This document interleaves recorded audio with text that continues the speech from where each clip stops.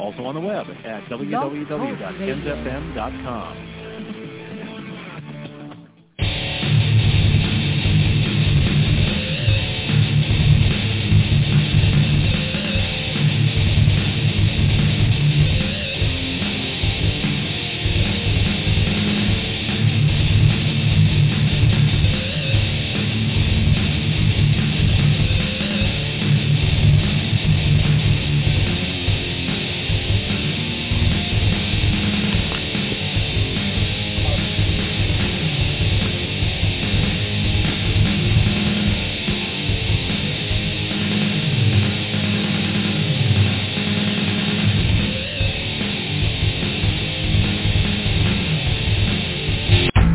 Colin from Cannot Justify. You're rocking Attitude Era Live with Icon, Granny Hawkster, and Big Swing.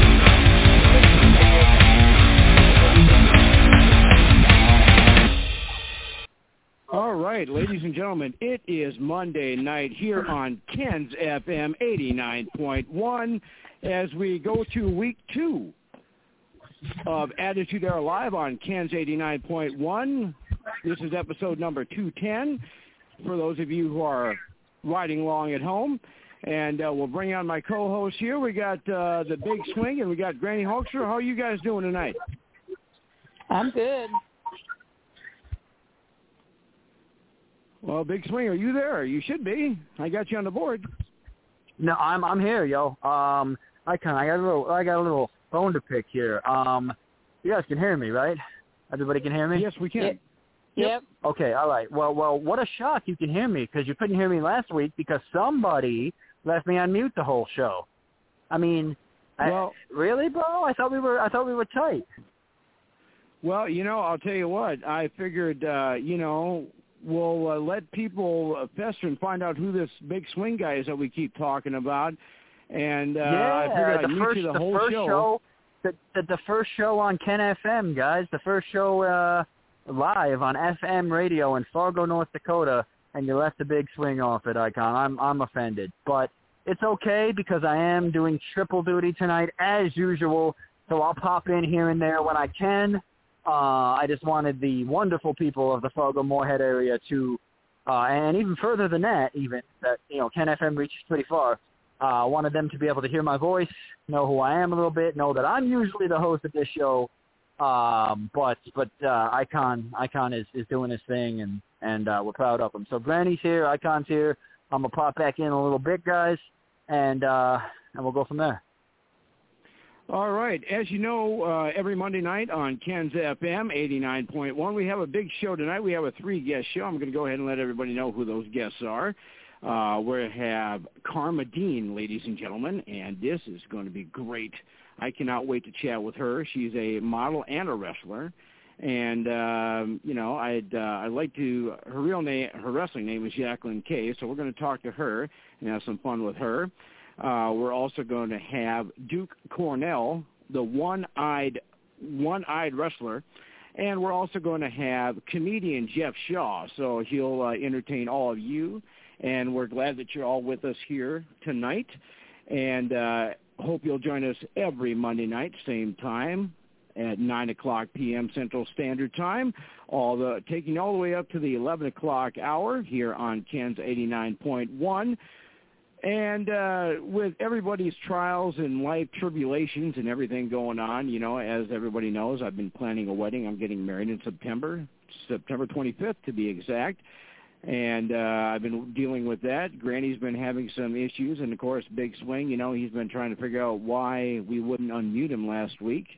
And I figured, what the heck? We'll just go with the show, and we'll see if how Big Swing likes not being able to say anything for a whole 2 hours and just listen to the show like they used to make me do when I first started out here. So anyway, let's bring Granny on here. So, Granny, what's new out in Arkansas? You guys got any interesting weather stuff going on out there? Or, what's new out there in Arkansas? Hot. It's been hot, and we did have some rain the other day. I'm ready for cooler temperatures. I do not do well with the heat. I don't like it when it gets hot. Anything above 70 degrees is too hot for me, so I want cooler temperatures. And, speaking of rain and weather, we have not had rain here in about, it seems like a month. We were working on a big storm last week, and that all went up north to Grand Forks, North Dakota, and we did not get the rain that we thought we were going to get. It missed us. That's not exactly a bad thing, but we do need the rain here.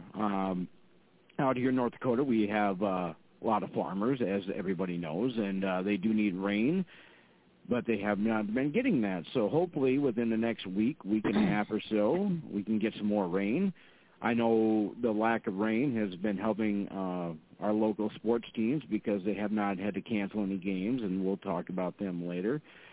Anyway, also, as long as we're waiting for our first guest here to call here in about 10 minutes, we'll keep going here on Ken's 89.1 FM. And for those of you who want to get involved in the chat room, he does have a chat room on the website. If you go to kensfm.com, you can click on the chat room, and you guys can chat about the show. Let everybody know how much you enjoy the show and how much you're entertained by us. We want to let Ken know that this is a great thing that he's got on the air, and we want to be a top-rated show on his radio station. And we want to thank him for allowing us to be on with all his listeners and all his fans, and we're bringing all our fans to his masses. It's I don't know what you want to say, a great marriage, as they say. I don't know if that's the right radio lingo, but I've never been up on radio lingo, but it's a merger. Let's go with that. So, Big Swing, he'll be, he's not muted this week, but he will be with us in some capacity. So, anyway, with that all being said, you mentioned, Granny, that you only had a little rain and it's been really humid. So, does it look like that's going to be breaking anytime soon out there in Arkansas? I don't know. Like I said, I just, they always say if you don't like Arkansas weather, wait a day or so, it'll definitely change. So I'm just waiting for it to change. I just feel bad for the people down in Florida that's dealing with hurricane or tropical storm Fred or whatever that is down there in Florida right now. I have sister-in-laws who live in Florida, and we actually talked to them the other day, and they've gotten a little bit of rain, but the storm, I guess, had basically missed them, which was a good thing because the whole time we were there in Port Charlotte to see my sister-in-law that's dealing with leukemia, it rained every day we were there, but the last day we left to come back home to Arkansas. So we didn't get to see much. We didn't get to do much sightseeing or anything like that, but, the red tide was high, and people that deal with allergies, especially my one sister-in-law, Sean, she wouldn't have been able to go take us down there by the beach because with the red tide being so high, it would have really made her sick. So we just kind of hung out at her house during the day and visited and played dominoes and, just sat and hung around the house, so... Which we were there to see my other sister-in-law, Dixie, anyways. So, speaking of Florida, Bernadette and I, for our honeymoon at the end of October, beginning in November, are going to be going down to Disney World. And we just found out that they are requiring a mask down there again in Disney World.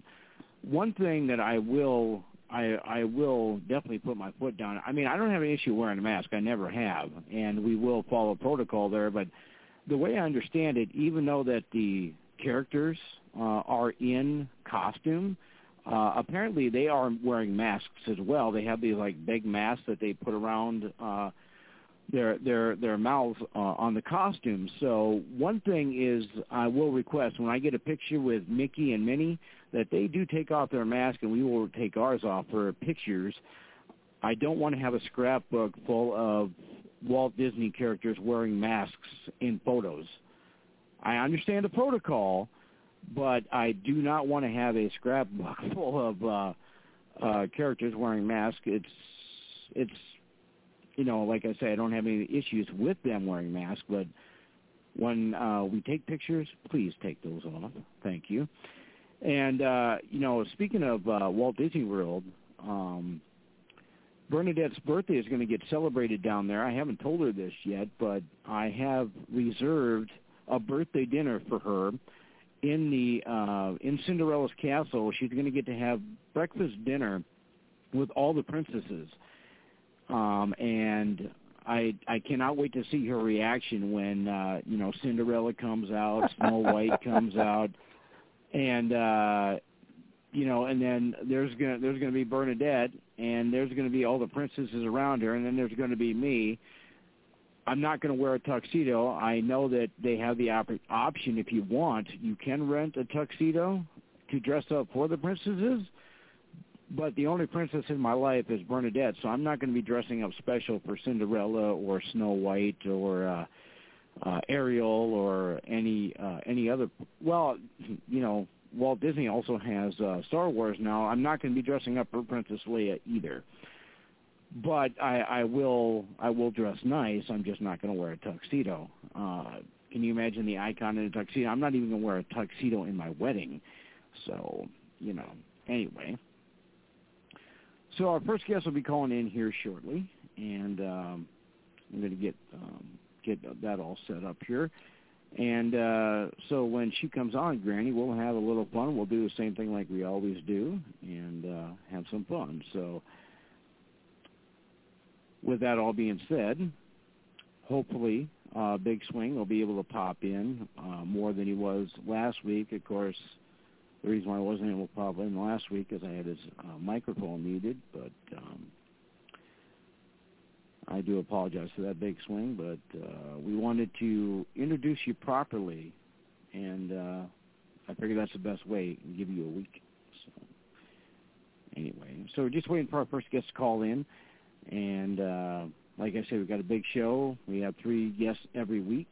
We'll come to you every week and have a lot of fun with you all. And if you want to get involved, you can call our chat line at 713-955-0359 if you have a question for any guest that we have, or if you want to ask the host a question. Granny always has plenty of wrestling knowledge, so does the icon. And if you want to ask one of those questions, you can give us a call, 713-955-0359, and just call in. You'll listen to the show, and we'll put you on. That's how we do it here. All right, so our first guest is on, so I'm going to go ahead and put them on and introduce them, and then we're going to have some fun with our first guest. So, ladies and gentlemen, stepping out of the green room and walking down the aisle, about to enter the ring right now, our first guest of the night. She is Jacqueline K.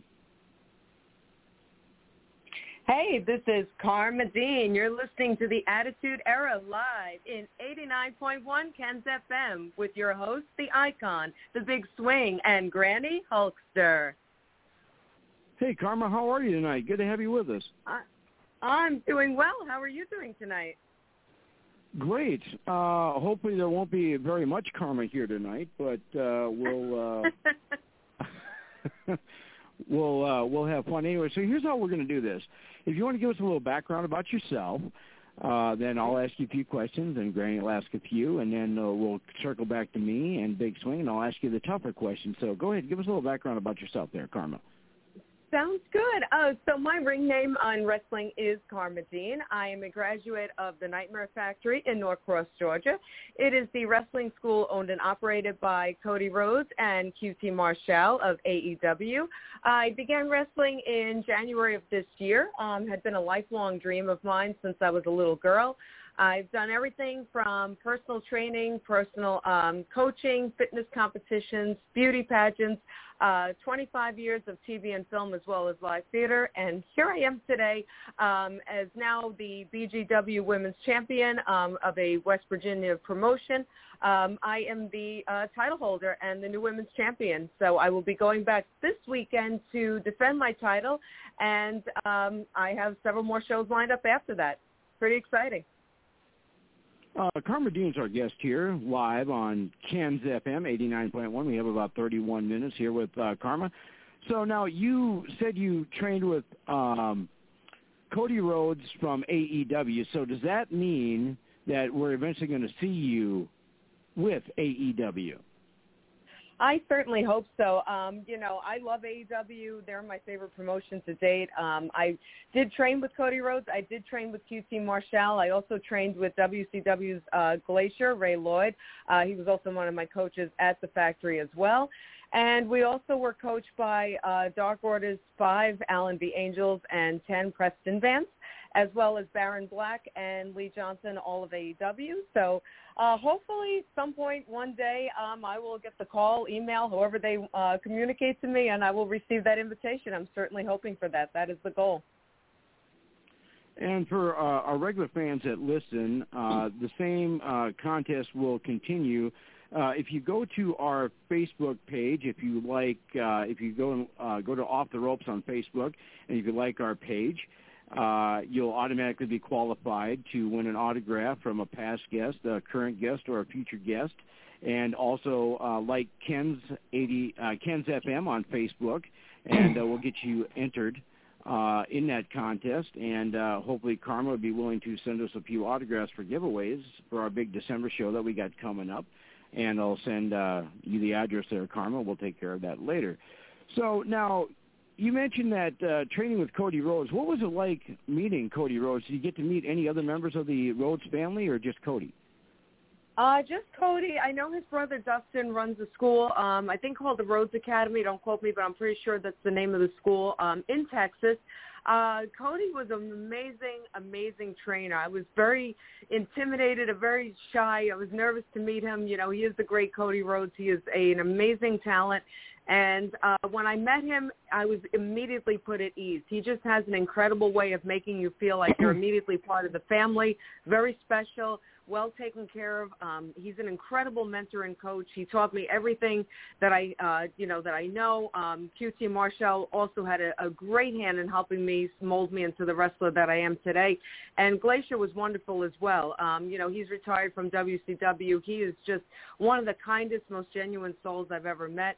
And Cody, he's a really special person. He has an incredible way of teaching and just bringing across information that makes it easy to understand and makes you feel empowered, makes you feel excited to be in that ring. Like, hey, I really want to do this. I know I'm meant to be here. And he builds your confidence and makes you really, really feel like you belong in that ring. He's wonderful at that. And one thing about Cody Rhodes running AEW, his father was a hero of mine, as the American Dream, Dusty Rhodes would say, well, baby, we're going to go in this ring right now, and we're going to be giving everybody a wrestling lesson here on WCW Saturday night. This is the American Dream, Dusty Rhodes, and I'm going to show everybody how to do this. I'm still working on my Dusty Rhodes impression, but so now with your with your wrestling style, would you consider yourself to be a babyface, a heel, an in-betweening, or are you more of into what the crowd thinks you're going to be? I'm definitely a heel. I started my character development with the idea in mind that I was going to be a heel.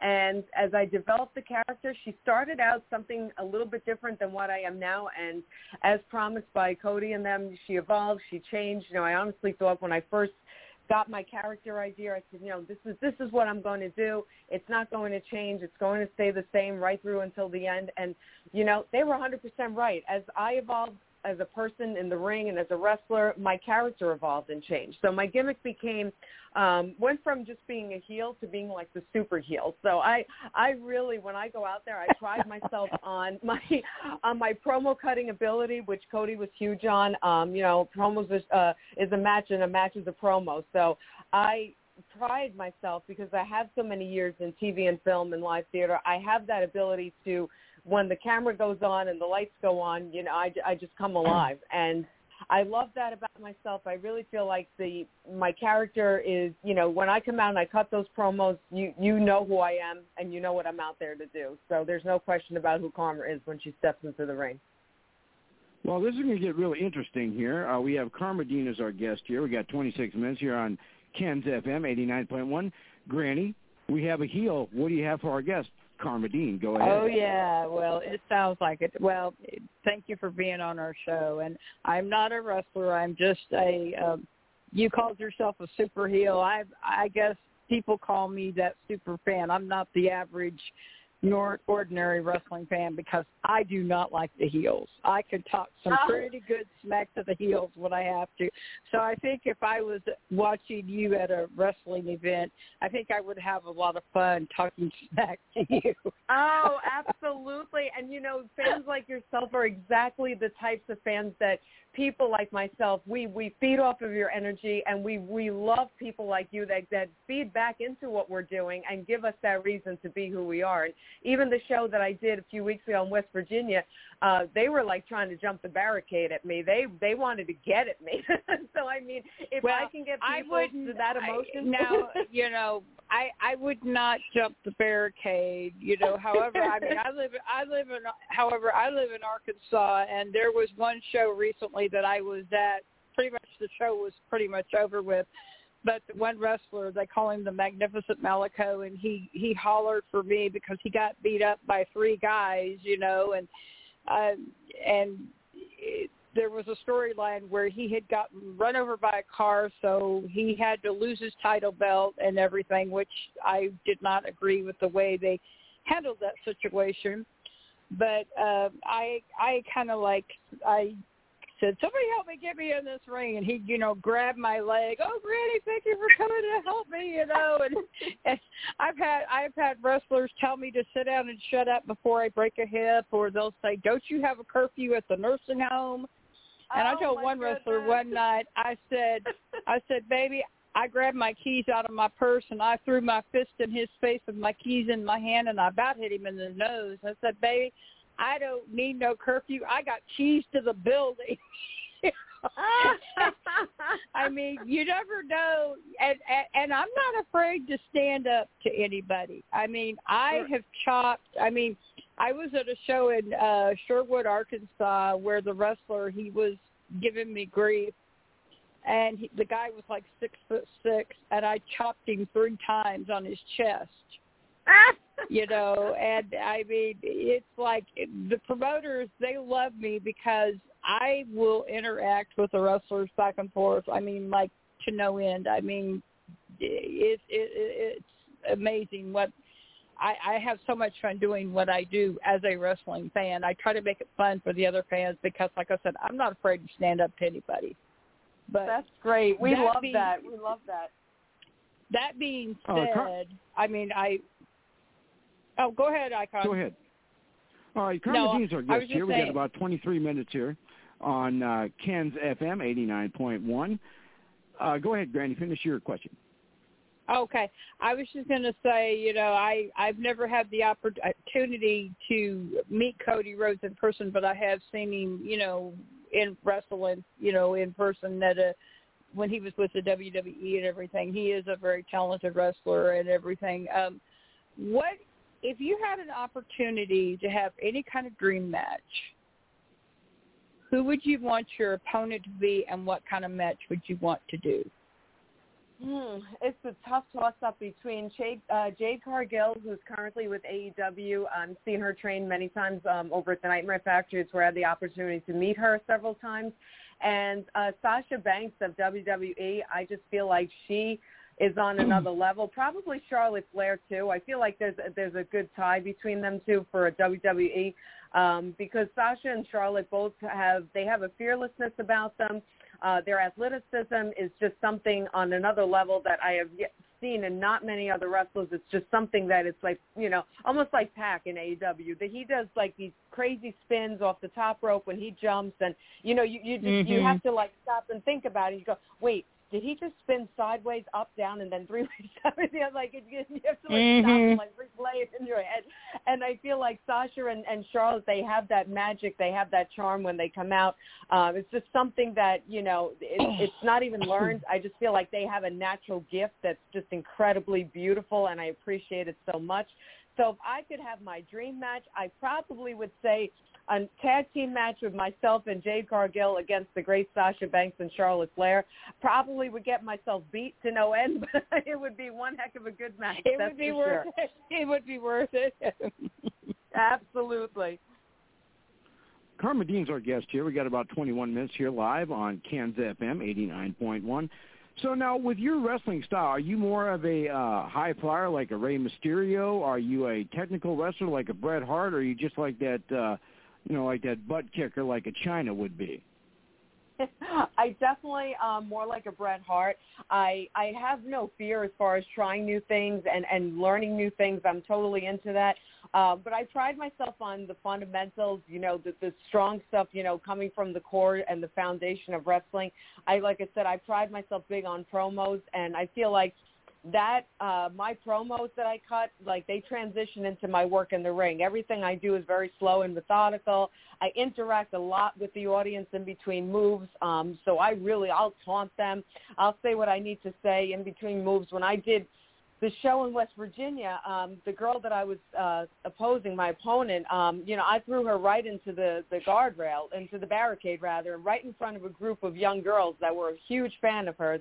And, I grabbed her by the hair, and I was taunting them, saying, is this your idol? Is this your sweetheart? And they were like, oh, my goodness. Like I said, they were ready to jump the barricade. I slammed her on the apron of the ring, and, we were having a real good time with that because I pride myself on all of that, But technically, I have really strong fundamentals. I have a good core foundation in my wrestling moves. A lot of the high-flying moves I haven't gotten to yet, but I'm definitely willing to learn them. I think I interact better with the audience when I'm doing more of my work, like in the ring, taunting them and talking crap to them. I think that's where I shine more. But I definitely, I've been doing with every match that I've been doing. I definitely try a new move, every single one, and I try to master it in that particular match. So every match I've had since graduating, I've learned something new, and it's always been something that I wasn't taught and something of, great challenge. So I'm happy about that. Karma Dean's our guest here. We've got about 19 minutes here with Karma. Now let's bring on the unmuted Big Swing. He's got a few questions for you. Go ahead, Big Swing. What do you got? Oh, unmuted. It feels good for once. I mean, yeah, Ken FM. I'm live now, finally, Icon.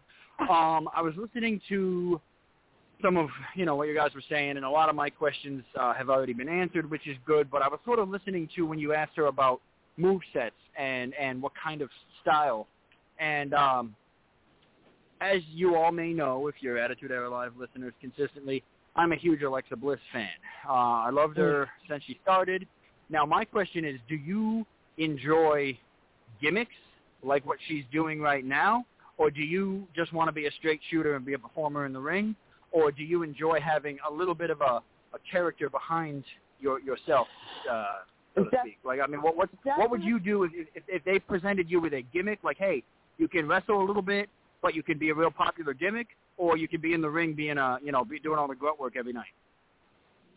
I definitely appreciate the gimmick more. I love the the funny thing is that when we did the Nightmare Factory student showcase, I actually managed or /valeted for one of the other wrestlers in a Fatal 4-Way, and they originally had asked me to do that because they liked my promos and how I used to cut promos and how I would just grab the mic and not even memorize or have an idea of anything I was going to say, would just shoot straight from the hip pretty much.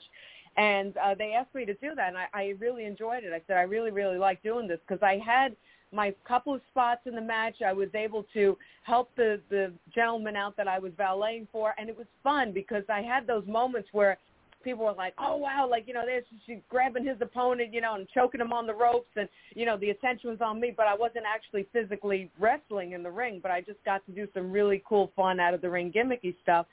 So I really had fun with that.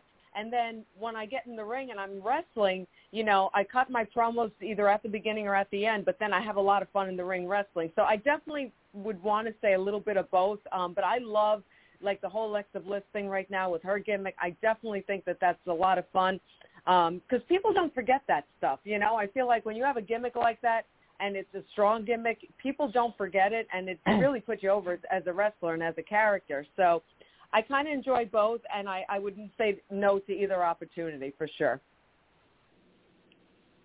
That's awesome. Karma Dean's our guest here. We got about 16 minutes. Now, we're not going to spend too much time on this, but I'm going to kind of put this to you.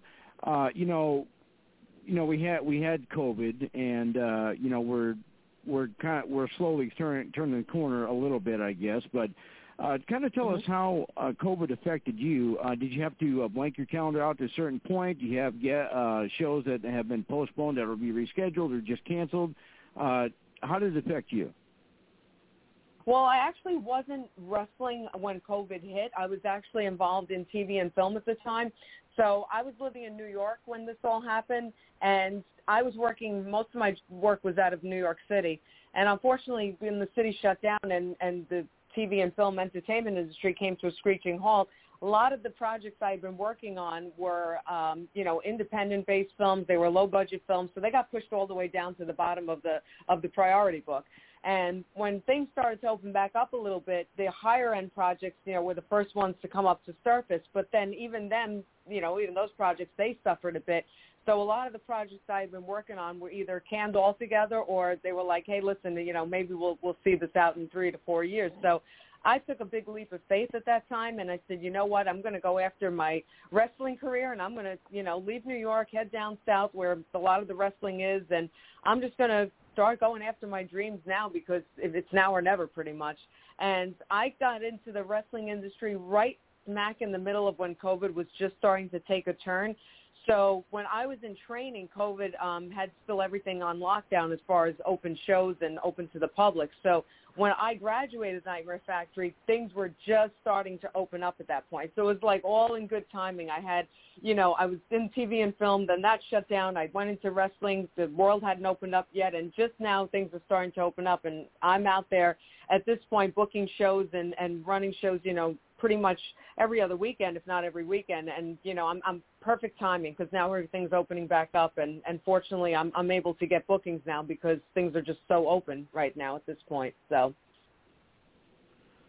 Karma Dean's our guest here. We're live on Ken's FM 89.1. We have about 14 minutes here with Karma Dean. Now, my next question is, and we kind of touched on it, so I'm just going to kind of rehash a little bit, and then you can answer it fully. Now, let's say that AEW or the WWE or Ring of Honor, they see you at a show that you're at, and they say, hey, we have a tryout next week. We'd like you to come check that out. Two-part question.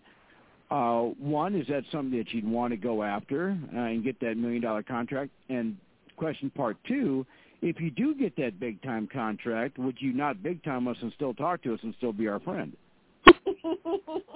Absolutely, 100%. I would still talk to you, still be my friend for sure. And I 100% would grab the opportunity if it were to come my way. I feel like, I'm very humble. I'm very respectful. I give great respect to the veterans of the business. They've paved the way for us. They've, created the business and laid the foundation for the wrestlers today.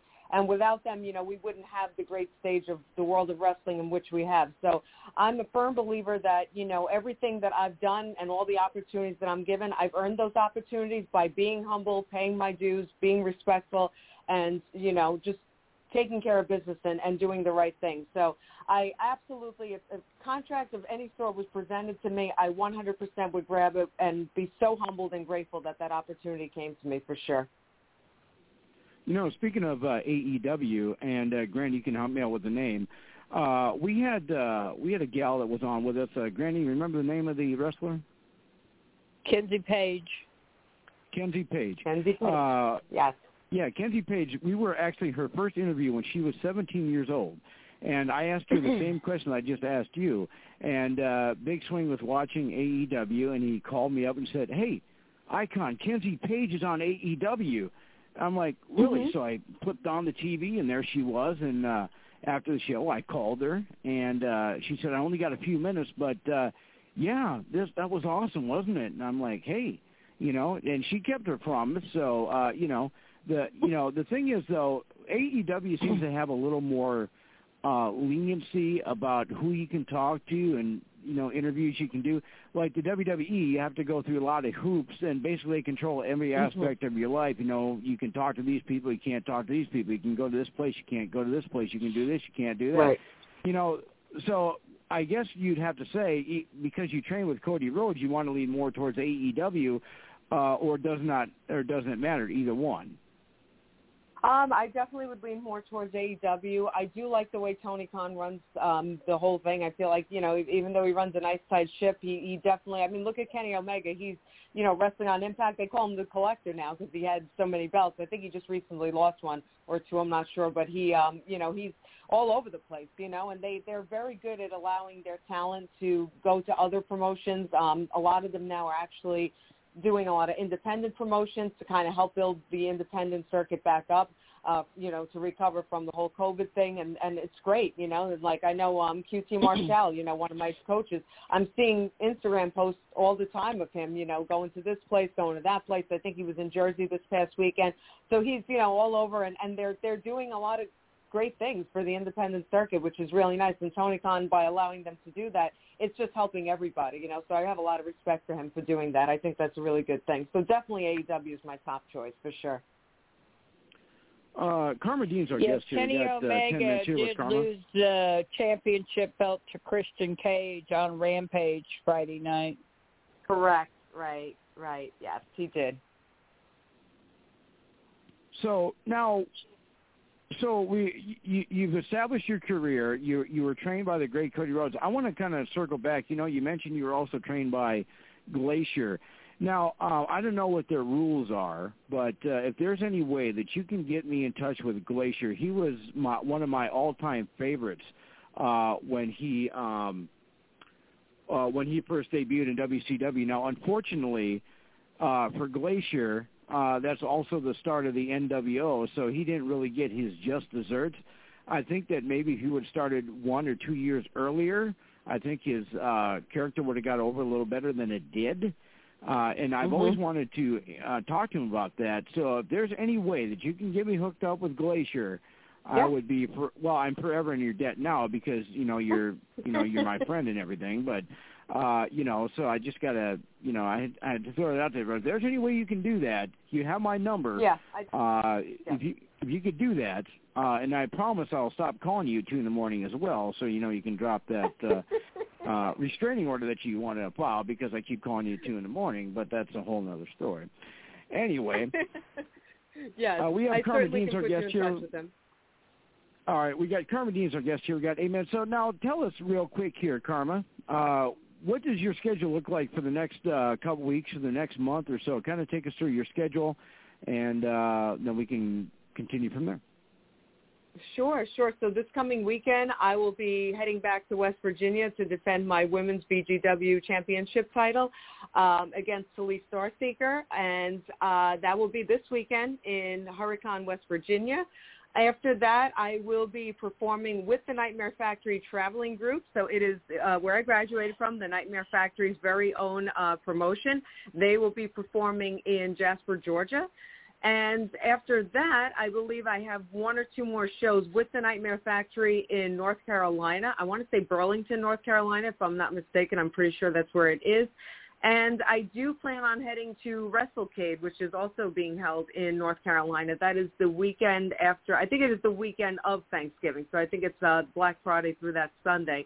I'll be heading to North Carolina with, hopefully with BGW, if they're going to be there to I'll have my own booth, hopefully with autograph signings and merchandise sales and things of that sort. So a couple of exciting shows coming up. I just wrestled this past weekend in Newton, Georgia against Eliza Hayes. I won that match as well by submission, put her in the Sergeant Slaughter, the Cobra Clutch, as they call it. I've affectionately called it the Karma Clutch now. And so I had that this past weekend, and that's my one coming up this coming weekend in Hurricane, West Virginia. So lots of shows coming up, and hopefully more and more being added to the calendar as we go on. And also, you mentioned your autograph booth. Make sure you save a few of those that you can send to us for our December giveaway. We sure would appreciate that. Now, yes, real quick absolutely. here, if our fans want to check you out and see what you're doing, you got a Facebook, you have an Instagram, a YouTube, a Twitter, a Twitch, a GoFundMe, a Patreon. What do you got? I sure do. On Instagram, I am Karma Dean. There is an underscore at the end of Dean, but it should be the first one that pops up. I also am on Facebook. I have a personal page. I also have a fan page. You could find me on either one. On Twitch, I am Principal Karma. That's Principal with an L-E at the end, not A-L. And I'm working on setting up a YouTube page. I'm also working on setting up I have a Twitch right now. It's also with Karma Dean, but I'm not active on it right now. I used to be far more active on it because I have more time. Now it's a little busier. So once I get a little more time, I'm going to start up my Twitch account again and start interacting with some fans. Karma Dean's our guest here. Unfortunately, we only got 5 minutes left with Karma here on Ken's FM 89.1. Now, I want to circle back here real quick. Now, when I booked you as a guest on the show, I made you a collector's card, and my fiance loves the picture that I chose of you. You're standing in front of a Mustang. Can you tell us whose Mustang that is? That's my car. That is my car. Could you tell us about your Mustang real quick? I know this is not a car show, but I'm just kind of curious about your Mustang because Bernadette wanted me to ask you about it. That's fine. No, I always loved Mustangs for years, and I'm big into cars. I know they're probably one of the worst investments because they don't make any money. They lose value rather than gain value unless they're antique cars, of course. But I've always loved Mustangs. Always had sports cars. So I when I moved down to Florida, I said, you know what? When in Florida, you have to do as the Floridians do. Everyone down here pretty much has a Mustang. So I said, you know what, I'm just going to go for it and buy one of my dream cars. So I found one on Craigslist, and the gentleman I bought it from happened to live literally 3 blocks away from where I moved. So I said, how crazy is that? The universe put it all together. So I met with him. He had been living in West Virginia. He moved down to Florida, took the car with him, and he decided to buy a boat. So he said, I'm going to sell my Mustang and buy a boat, and it was just happened to be that I was looking for one. So that's my baby girl. That's my pride and joy, and I love that car. It's such a good car. I love it. Absolutely love it. What year is it? It's a 2011. 2011. And so let me ask you this. When you were negotiating the deal, did you say, hey, I'm Karma Dean, and I'm a wrestler, and if you don't take $1,000 off the price, I'm going to put you in a headlock? Did you do that? Well, unfortunately, I wasn't even in training yet when I bought the car, so I didn't have the authority at that point to say that. But yeah, if I was buying that car now, I definitely would use all of my heelish qualities to get over on people to give me the best deal. Absolutely. And real quick here, like I say, this is your time, not mine. But we have Karma Dean as our guest here. We got about 3 minutes here left with Karma. So, with all the stuff that you've done and the stuff that's going on in the future, what would you say is going to be your ultimate goal within, say, the next couple of years? Well, my ultimate goal, I'd say, would be, for one thing, to inspire women of all ages, that they can do anything they want to do and be anything they want to be. And my character was inspired from childhood trauma, being bullied and, being made fun of a lot. So when I developed my character, a lot of that was in the back of my mind. So Karma's out to kind of seek revenge on all those who, bullied her and made her feel like she could never be what she wanted to be. So here I am now today, being exactly what I want to be, being successful, living my best life, and hopefully helping so many of those who are maybe in the same boat as I was much younger, going through something like that. Just know that, that they have a role model they can look up to and find inspiration from, hopefully draw inspiration from, even though I play a bad guy. I think there's actually a good behind the bad guy with my character. So, and of course to sign, a big contract with a big company, that really would be my ultimate dream. And I don't know if you'll be able to do this or not, but when you do sign that contract, here's what I'd like you to do. Get in touch with me on Facebook Messenger, and we'll have you back on again to talk about it, to prove that you did keep your promise and you did not big time us, and you're still our buddies. So that's awesome. Yes, absolutely fantastic. Sounds great. 100%. All right, so we got about 120 seconds here with Karma. Real quick here, before we sign off with Karma, if there's someone listening right now that wants to get into the business, what is one tip that you'd give them? I would tell them the same thing that Glacier told me, and that is to look at your why. Why are you doing this? Why is this your dream? If you can go through the hard times in the training of this, and this is probably the hardest thing that I've ever done in my entire life and the most challenging thing I've ever done, if you can get past those initial few weeks when, you know, you're going to take a lot of lumps and bumps and bruises and you know, learn the ropes, as they say, if you can make it through and you still look at it and says, I want this more than anything, then this is the business meant for you. Just, you know, this is what you really want. Don't give up. It is hard, but at the end you'll be so grateful you didn't give up. It is the most rewarding thing I've ever done, aside from the most challenging. Don't give up. Awesome. Well, I'll tell you what, we want to thank you, Karma, for joining us. You've been awesome, and we'll definitely have to have you back on again. And if, as soon as you get me in touch with Glacier, I'll be in your debt. Thanks for being on the show. So much. Thank you for having me. I appreciate it. Thank you all so much. You've all been so kind. And thank you to everyone listening. Thanks, Karma. Thank you. Karma Dean, ladies and gentlemen, live on Kansas FM 89.1, live here in Fargo, North Dakota. Looks like our next guest is on with us here, so we're just going to go right to the next one here. Ladies and gentlemen, stepping out of the green room and walking down the aisle, he is the pirate of the independent wrestling ring. Ladies and gentlemen, I give you, he's not the Duke of Earl, but he is Duke Cornell. Hey, guys. This is Duke Cornell. You're listening to the Attitude Era live on 89.1 Kansas FM with your host, the Icon, the Big Swing, and Granny Hulkster. Hey, Duke, how are you today, buddy-o? I'm doing all right. I'm a little suspect on this pirate intro. Is that because I was stabbed in the eye 5 years ago? Did I wear the eye patch to protect that, or where are we going with that? Well, we'll talk about the eye patch in a little bit because you know that's where I was going. But I was just kind of trying to get you fired up for the interview. Now that was not directed by me. That was directed by one of your fans. I'll talk about that in a little while. But we have Duke Cornell as our guest here. We have 29 minutes here on Kansas FM 89.1 FM. So, Duke, if you want to give us a little background about yourself here real quick, and then we can have fun with the interview. Well, I started everything back. My professional debut was actually December of 2008, and it was in Delta, Iowa, against Donnie Pepper Cricket. So I've been at this. It'll be year 13 is what we're coming to button up here. Been really up and down the road, kind of everywhere, not just within the North Dakota area, but also Missouri, Nebraska, Iowa, Minnesota, Wisconsin, Illinois. I'm starting to go down into Oklahoma these days, Texas.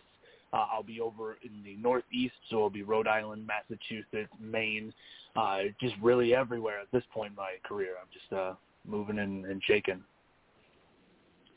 Duke Cornell is our guest here. We got 28 minutes here live on Kansas FM 89.1.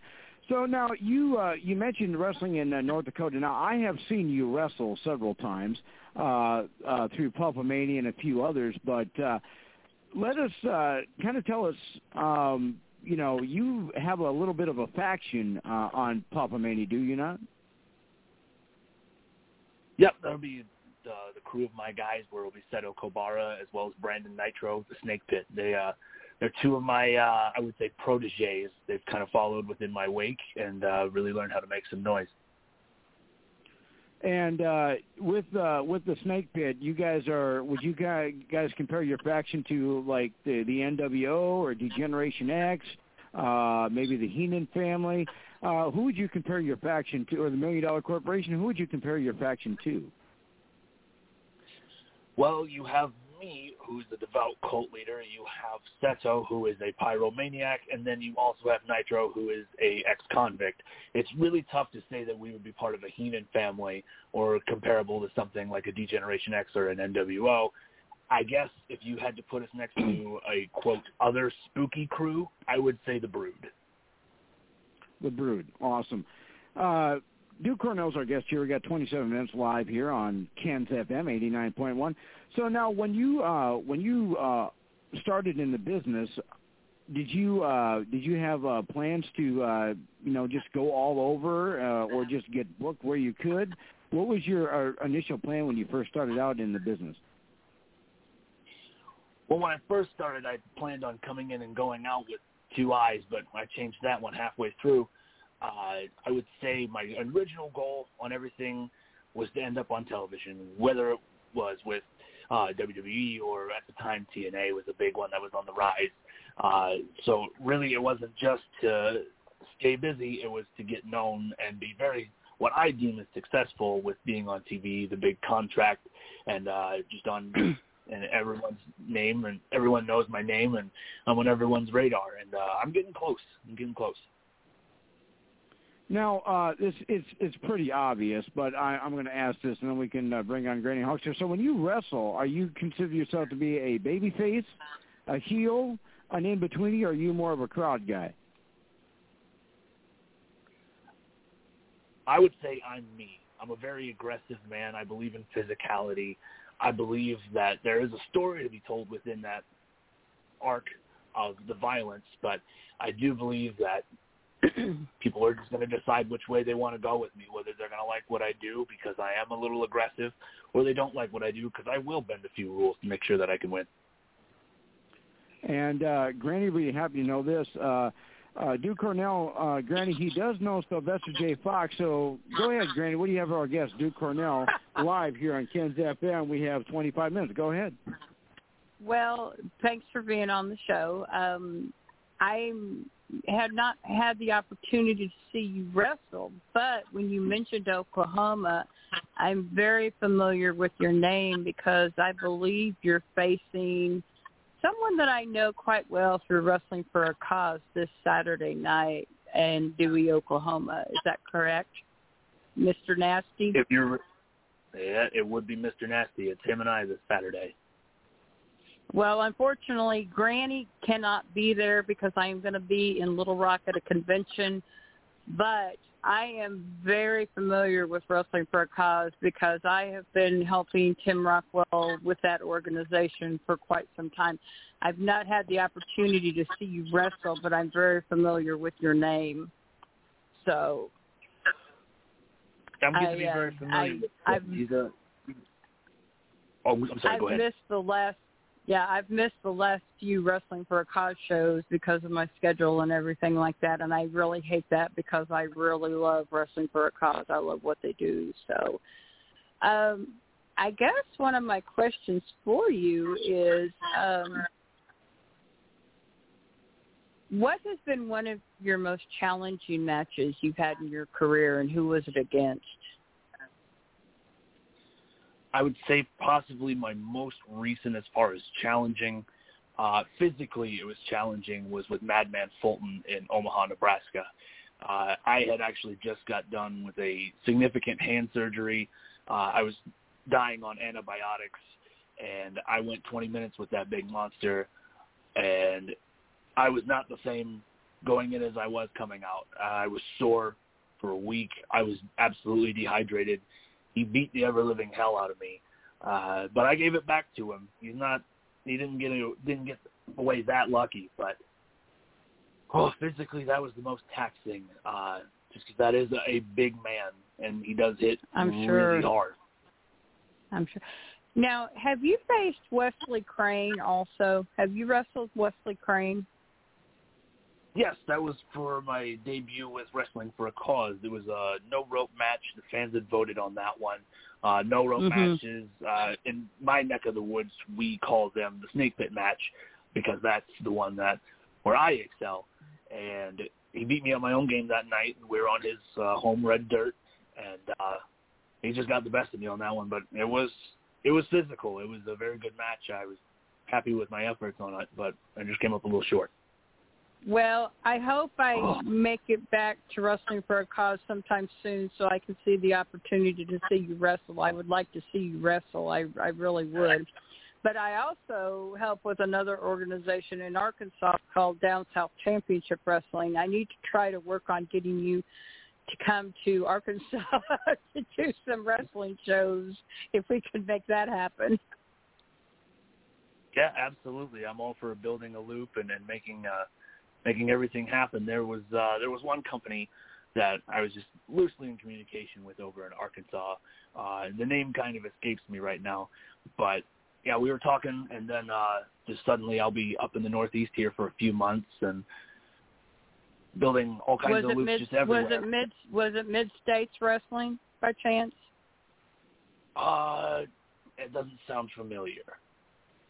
Okay, well, Mid-States is out of Harrison, Arkansas, and Jason Jones, he wrestles for Tim Rockwell a lot, and he's over Mid-States. And then there was one in Arkansas also called WCWA, and they haven't done a show in a while. Oh, that one? Yep, WCWA. I remember it was alphabet soup, but 4 letters. That rings a bell. Yeah, but well, I don't think, unfortunately, I don't think they're going to be doing any more shows, not in the near future that I'm aware of. But I also went to WCWA. I know a lot of wrestlers that wrestled for them, too.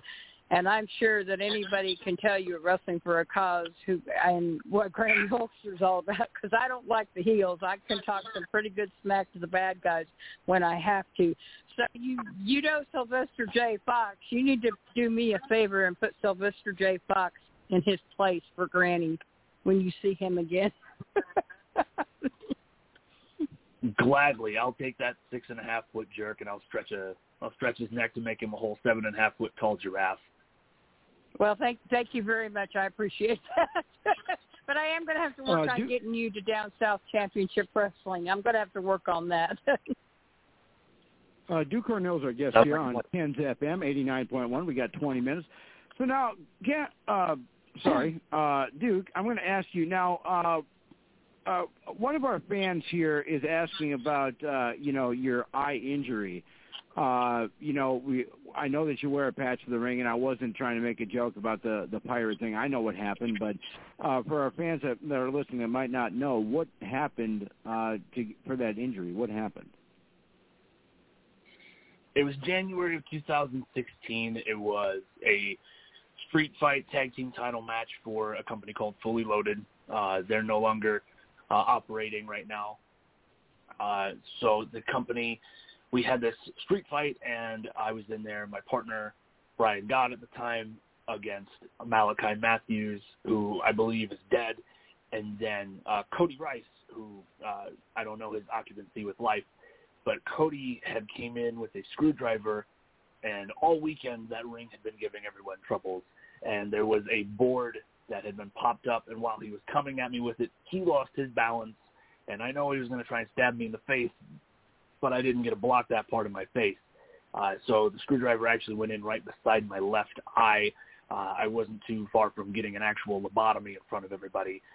Fortunately, all the muscles around the eye were cut, and that's where the eye patch had come in after seeing several specialists. The approach there was to not stimulate the eye so the muscles could heal around it, and the eye patch just kind of stayed. It just became kind of the look, and so I didn't change it. The eye it's been doing better. I don't really have any problems with the left eye now. The right eye is where some of the problems have become because it had to compensate for my left eye for so long. So eventually we'll see where everything goes, but yeah, that's where the eye patch came from.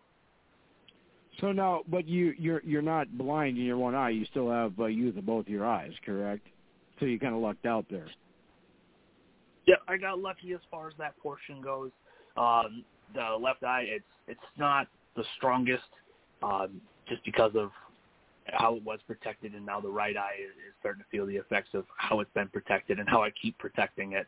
And it also just kind of serves as a reminder that wrestling is it takes, it doesn't give. And in my case, trying to give to the people, it almost took my vision. So I just keep that as a reminder for myself that this is constantly work. This is constantly, we keep going, and this is what we work for, and to not expect anything in return. So when you wrestle with a patch on, is it hard to was it hard to wrestle with one eye right away, or did you get used to it, or how long did it take to to go through that before you actually were able to get used to it? It took a while to get used to. Obviously, your depth perception changes, so it was a matter of trying to learn where my feet were at under me. I had to change my style because as much as I liked to have ran around at the time, you can't really be running around a whole lot when you can't necessarily judge how far you are from everything. So everything became more of a ground base. Find out where someone looks like at arm's length, and you got to go from that. Knowing how to work with one eye, it became a whole other learning experience for wrestling. You don't hit the ropes the same. You don't get up the same. You can't position your head the same either because you can't look at a guy straight on anymore. You have to look at him from the side because you have a new blind spot. You have to create a whole window for you to look out at things now. So it was a whole new science, and it took quite a while. I was trying to move around as soon as I could, as soon as doctors were saying it was okay, to just really kind of feel everything out and get the new grasp on this science that is pro wrestling with one eye. And it wasn't easy. There was a lot of frustrating nights, but finally I kind of figured out my sweet spot, and I've just been operating in it since. Duke Cornell is our guest here on Ken's FM 89.1. We got about 15 minutes here with the Duke. Now, so you mentioned you had to change your wrestling style. So tell us, what is your wrestling style like? Are you more like a technical wrestler like a Bret Hart? I would think that high flying would be a little out, but like Rey Mysterio, are you just a down and out brawler like a Stone Cold Steve Austin? It's a healthy mix of what Bret Hart and Stone Cold is. So I do like to get on the mat. I do like to roll around, stretch, get some holds in and work a guy. But I also have this really heavy left hand that I like to put into people's jaws.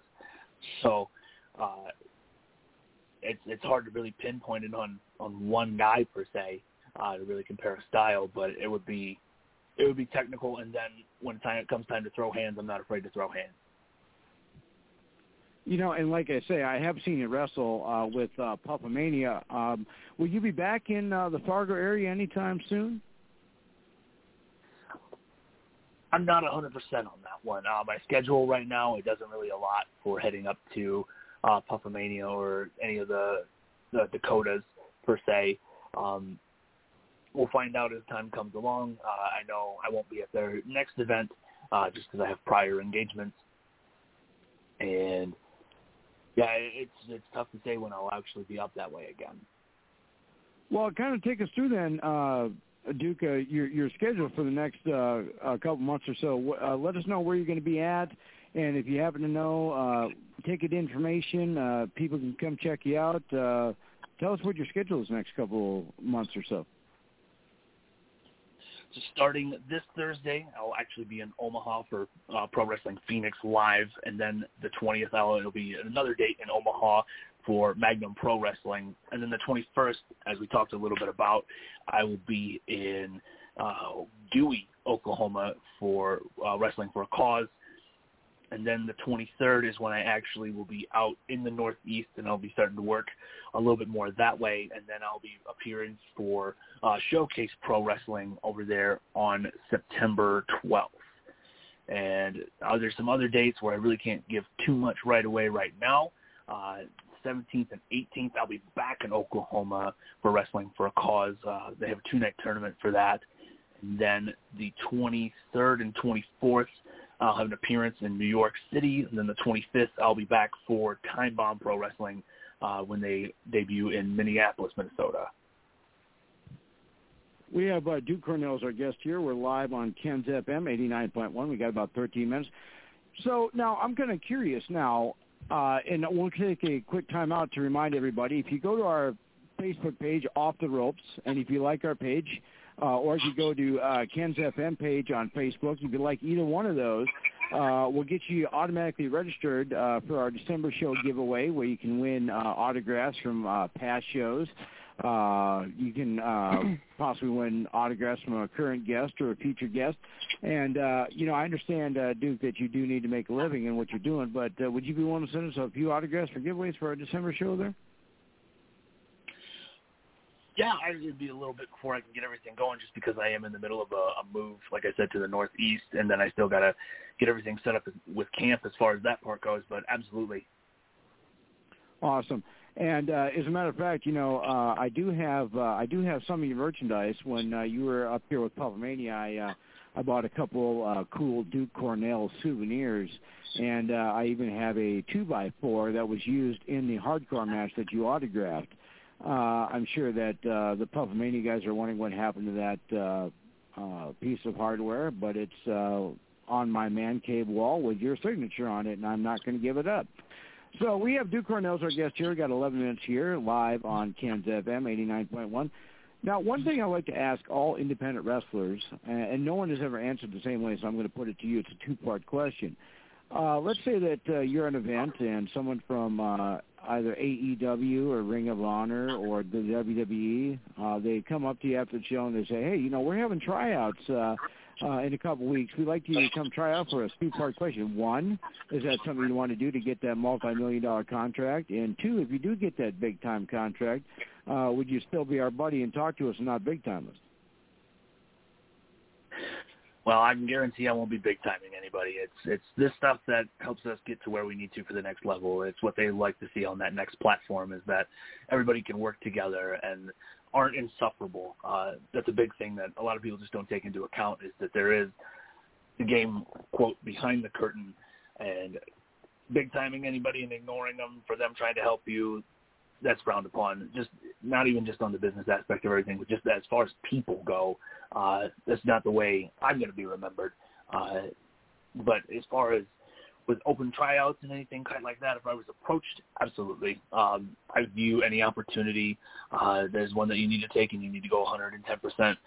Any chance to make a living, make money, support my children with what I do for my life and my dreams, absolutely. There's no question I would.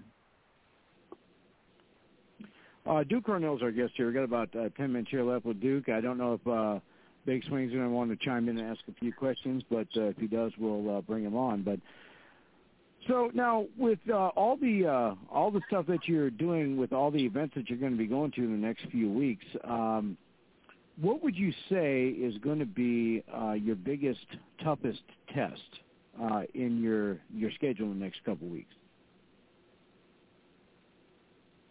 Possibly the biggest test is going to be that two-night tournament in Oklahoma, is getting through night one and getting into night two. When you get into night two, you have more than the one round, and you got to try and advance and get through. If there's an injury that happens on night one, you got to fight through on night two. Or if it happens at the beginning of night two and you happen to move through, you got to keep pushing. It's definitely not going to be very easy, especially when everybody is so determined and hungry to win this and really prove that they're not going to let some foreign guy to their red dirt come in and take it all. They're not going to let me eat the food off their table. I have to go take it. So that's going to be where the challenges really start to lie. Everything with New York, that could be tricky too. I really can't divulge a whole hell of a lot on that right now, but just in regards, it could be a little tougher. It could be a bigger hill to climb. But as it sits right now, that two-night tournament, going into where everybody calls it home except me, and I'm telling everyone that I'm going to go beat them all, I'm asking for a lot. So in this particular tournament, how many matches might you end up having to wrestle to get to the top of the mountain? It looks like there's going to be three different rounds for it. So if I can get out of round one, then there's the 2 rounds in the next night. I might even have the tournament breakdown wrong as far as the brackets go. It could go even further, but I'm figuring for at least 3. I could be absolutely blindsided, and there's 4, and I have a really long night ahead of me. So it's just a matter of the endurance game and making sure that I can get through without any injuries. And if you make it all the way through the tournament and you win it, what do you get? Do you get a title shot? Do you get the title? What do you get? What's your prize? You get it'll be the Ryder Herring Cup. So it'll be just the trophy for winning on that one. And obviously there'll be the notoriety there that comes with it. And you would be hot-shotted into any kind of championship opportunity that was presented because you kind of cut the line by showing that you could go the distance in 2 days. So do you already have a place picked out on your mantle where you're going to put the said trophy? Because anybody that's been on our show that's went for a title or went on a tournament has never lost. So that's going in your favor. So do you have a place picked out on your mantle for it? Yep, right next to my son's wrestling medals. He placed second place in all of his tournaments last year. It was his first year doing it. Really proud of my little guy. But I think if I can win this, it'll go right beside his because I'm pretty proud of his, and I should be pretty proud of this one once I get it. Icon, can I jump in for a minute? Sure, go ahead. Can I jump in for a minute? Because I'm very familiar with this two-night tournament that he's talking about, the Ryder Herring Memorial Cup. Ryder was the little boy that Wrestling for a Cause did their very first show for them. He had cancer, and he lost his battle with cancer. And that trophy is humongous. I mean, I've been to many two-night events for the Ryder Herring Memorial Cup. It's an awesome event. People, you don't want to miss this because it's going to be in Tahlequah, Oklahoma, and it's absolutely amazing. And I can't be there Saturday night, but I'm sure going to try to be there maybe Friday night on the 17th of September if I can be, but because I love this two-night tournament event that they do every year. It used to be just a one-night event, but it got so big and so huge and so large, and so many people, so many wrestlers wanted to be a part of it, they had to turn it into a two-night event. And this is like the third year, I think, that they've actually had a two-night year event for this for this tournament. So I'm very familiar with that tournament that he's talking about. And how many wrestlers are going to be at this tournament? Do you know, Duke? I'm not 100%. I do know I saw at least 16 names. All right. We have Duke Cornell's our guest here on Ken's FM, 89.1, live here in Fargo, North Dakota. We have about 5 minutes here left with Duke. So real quick, Duke, if our fans wanted to check you out and see what you're doing, you got a Facebook, you got an Instagram, a YouTube, a Twitter, a Twitch, a GoFundMe. What do you got? To find out what I'm doing and where I'm going, you'll want to check out, it'll be Facebook, Instagram, and Twitter, all at Copperhead Duke. And I'm just kind of curious. Now, you have a cool little logo with a, I believe, what is it, a python? Did you design that, or did someone else design that for you? That is actually the handiwork of one of my graphic guys. His name, he operates under the name of Filth Grime. He's been very instrumental in everything as far as my merchandise, as well as Snake Pits merchandise. He just recently did a new design for my guy, Seto Kobara. Absolutely stunning work. Also, Dan Agor, he's been really big on everything with my merchandise lately, too. My newest work has been through him. He's phenomenal. He's super easy to deal with. I absolutely recommend him. You'll see a lot of his stuff on TV already, and I can only imagine how much more soon because he's ridiculously talented. We have Duke Cornell's our guest here. We got about 3 minutes here left with Duke. So now, you know, you mentioned that, you know, your son's wrestling. Are you wanting him to get in the business like you? Maybe you could be a trainer, or would you want to find someone else to train him, or do you want to try and have him steer away from the business and let him be a doctor or a lawyer or something? Oh, I'd love for him to do something that gets paid. But if this is something that he really wants to do, I'm not going to be one to deter him from his dreams, because who am I to tell him not to do it when I'm doing it? If it's something that he wants to do, I'd rather that he goes through me and I can teach him everything that I know, and then obviously send him off and get worldly about it.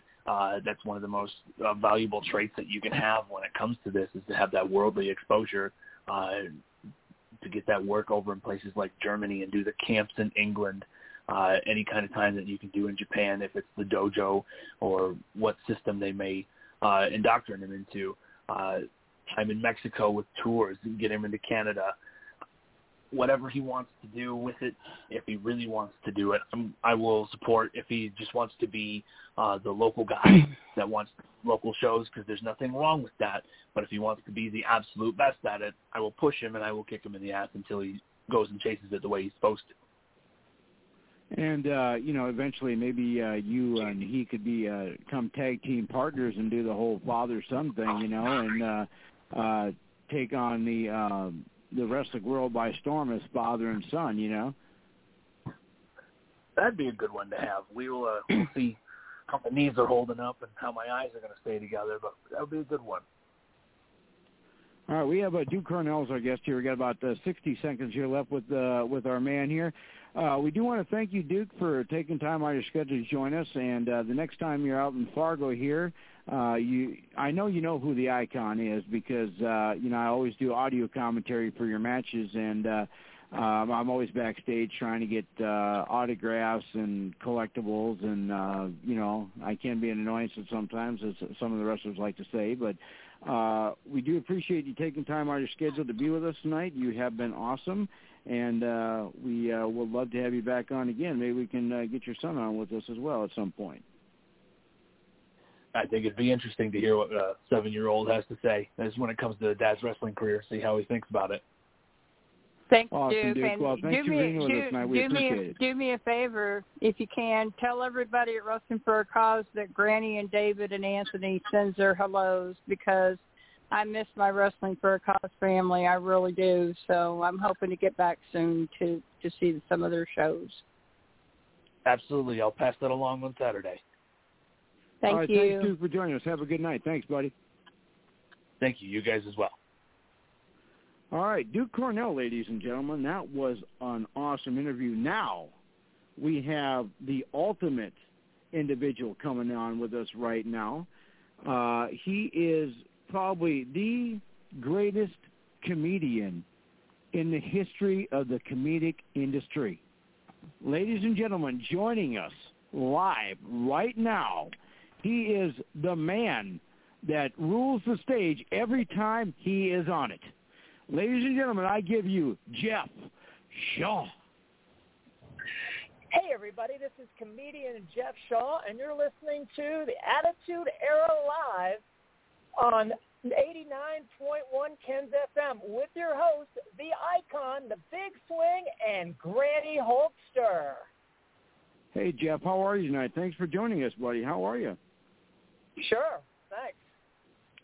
All right, we have Jeff Shaw as our guest here live on Ken's FM 89.1 here in Fargo, North Dakota. We have about 39 minutes here. So here's what we're going to do here, Jeff. If you want to give us a little background about yourself, and then we'll have some fun with the interview. Well, you just said that I'm the greatest comedian that's ever performed on a stage. What other background do you need? Well, whatever else you want to give us. Kind of fill in the blanks. Okay. Wow. Okay. Yeah, this is going to be fun. Well, I've been doing comedy for 30-some years. I just got off a cruise ship. I'm driving home from Miami. I've toured all over the United States, all over the world. Been on television, radio. I was a greeting card writer, a comedy club manager. I have a new album that went to #1 on the comedy charts on Amazon and iTunes. In January, I appeared on season 15 of America's Got Talent, and I started off in Cleveland, Ohio, at the old Cleveland Comedy Club in 1987. Jeff Shaw is our guest here. We got 38 minutes here with Jeff on Ken's FM 89.1 FM. So now you mentioned that you just got off a cruise ship. Now I'm kind of curious, with all the COVID stuff going on. Like I say, we're not going to spend too much time about COVID, but being on a cruise ship with the threat of COVID, kind of tell us a little bit about what if that had any worries on you, or what kind of precautions you had to take on the cruise ship because of COVID. Well, the last thing I was worried about is COVID. What I was worried about was performing after a year and a half of not performing on a ship. That's scarier than any coronavirus, because cruise ships are the most difficult gigs for a comedian. And even when you're performing every week, it's difficult. So I've prepared for these shows like a prize fighter. I basically booked a tour the entire summer just to get ready for those cruises, because stand-up comedy is not something that you can practice without an audience. So musicians have the benefit of being able to practice in their studio or in their bedroom and then, go and tour. But in stand-up comedy, all your rehearsing is in front of a live audience. So fortunately, I was well prepared and well rehearsed, and I wasn't worried about the health aspect because they have all that covered. I mean, you can't work the ship unless you're vaccinated. So the entire crew is tested and vaccinated. I got tested when I got on the ship. All the guests had to wear masks.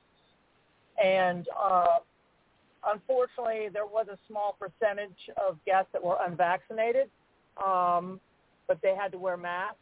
And because according to Florida law, they weren't allowed to be not allowed on the ship.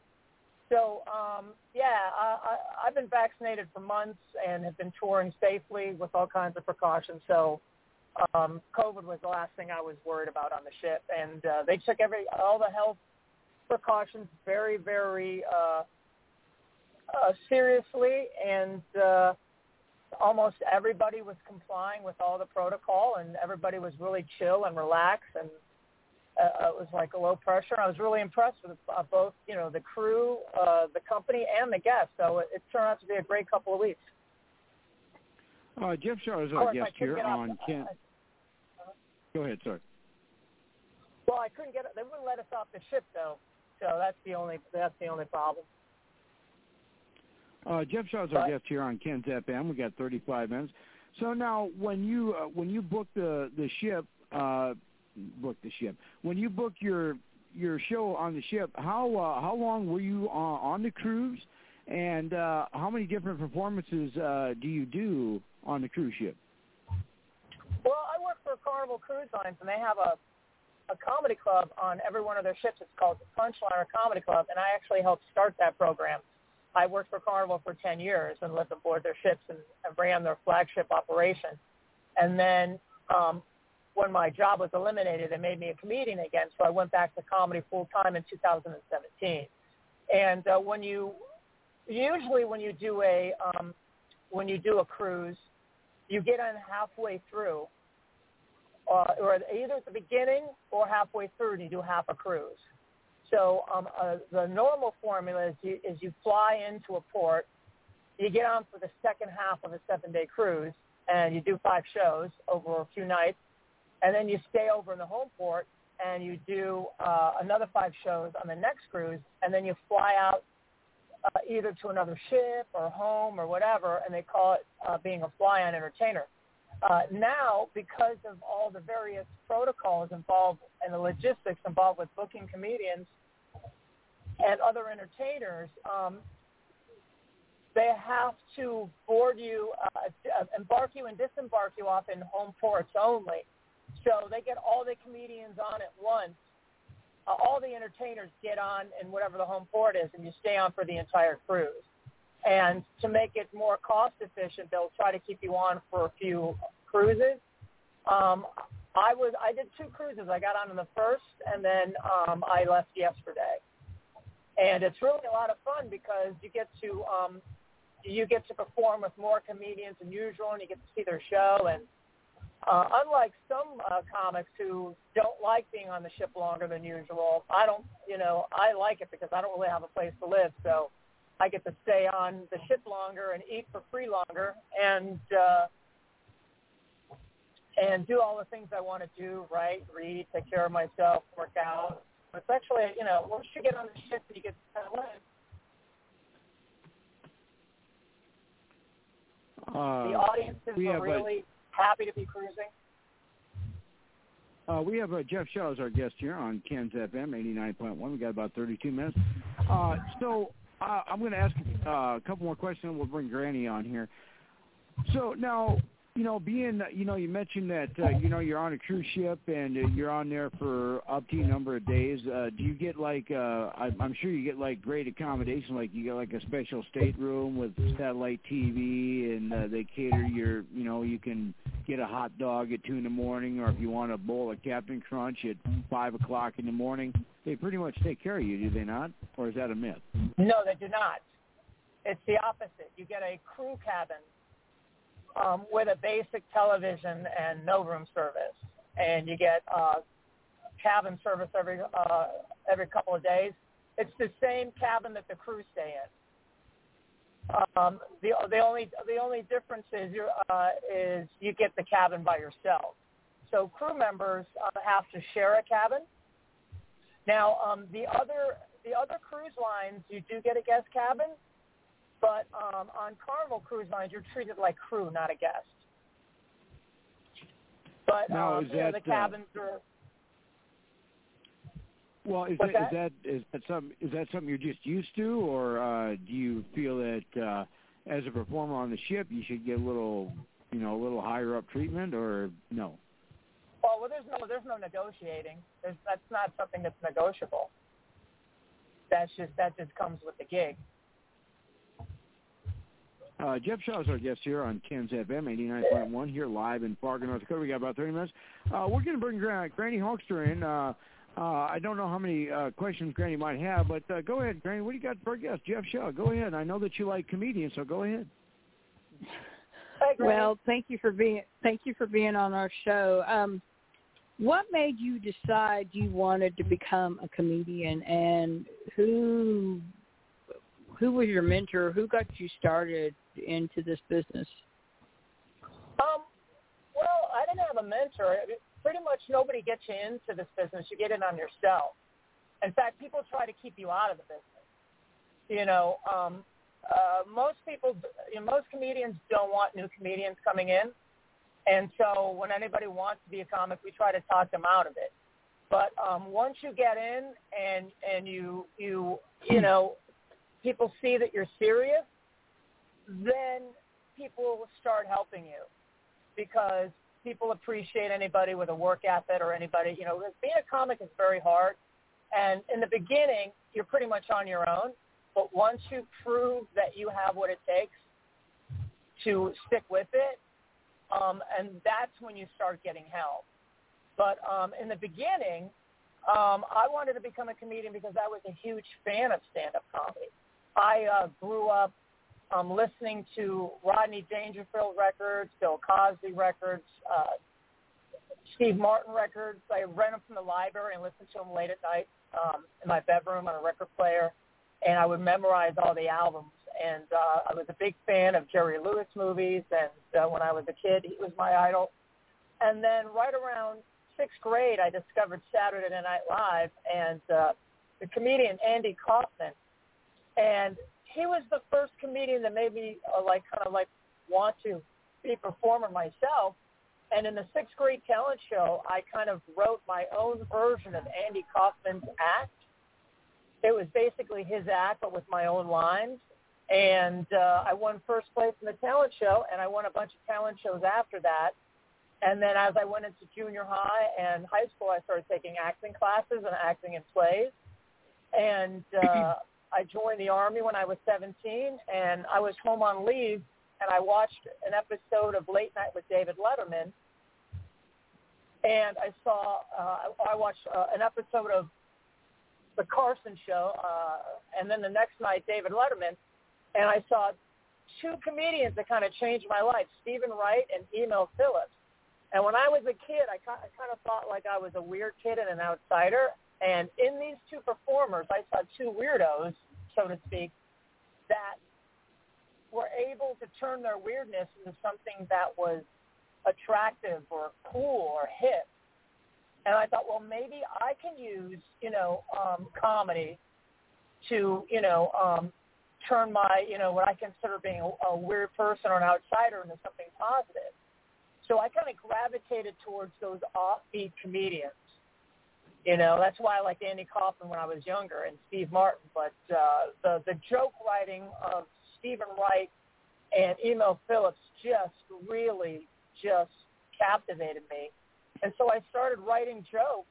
And then when I got out of the service, I kept in mind something my drama teacher told me in high school. When I did a funny skit, she told me I should try open mic night at the Cleveland Comedy Club. And I thought, okay, I'll try it. So the summer of 86, I was working in a factory with my dad, and I was writing jokes on my lunch break on index cards. And after a few months, I had a bunch of jokes, and I called the Cleveland Comedy Club and found out about their open mic night. And I went down on a Sunday in August of 1986 and went on stage for the first time. And and it was weird because I had been in the service, and I thought, wow, what a perfect look would be my military glasses, military haircut, and I went to the Salvation Army and I got an old suit, kind of looked like one of the old 50s comedians, and I went into the bathroom to change before I was called on stage, and they introduced Drew Carey right in front of me. Wow. And so I had to change before I went on stage, and it was I totally bombed. I do a whole story on stage about my first time at the Cleveland Comedy Club. But at the end of my show, I was booed off the stage in 3 minutes. I was in the lobby hyperventilating. I couldn't believe what the terror I just experienced of my first time on stage. And Drew Carey poked me on the shoulder and he said, "Hey, kid, I like that one joke you did." I said, "Which joke?" He said, "I'm so my mom said I'd be late to my own funeral." No, I wouldn't. I wouldn't even go. I never liked the bum in the first place. So having him kind of like a joke of mine was kind of a shot in the arm because he was a paid regular at the Cleveland Comedy Club at that time. He was one of their full-time MCs. And about a year later, I started working the road. And one of my first road gigs was at the Funny Bone Comedy Club in Milwaukee, and I was the feature act for Drew Carey at the Funny Bone Thanksgiving weekend.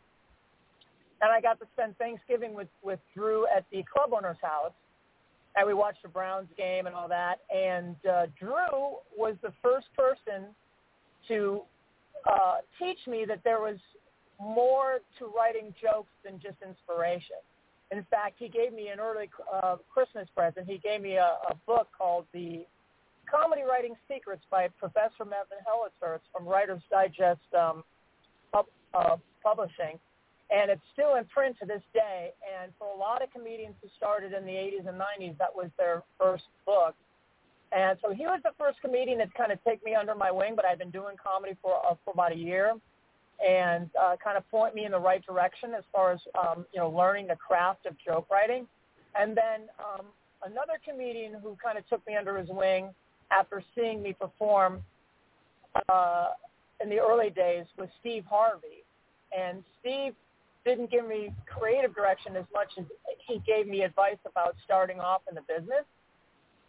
And then another comedian that saw me in an open mic night and helped me get booked on the road was Tim Wilson, who was a big comedian in the South and one of the Bob and Tom All-Stars. So, like I said, once you get started in comedy and you prove that you can take your licks and that you're serious and you're willing to put a lot of heart into it, that's when mentors start crawling out of the woodwork. But so many people say they want to be a comedian, and so many comedians, think they can do it.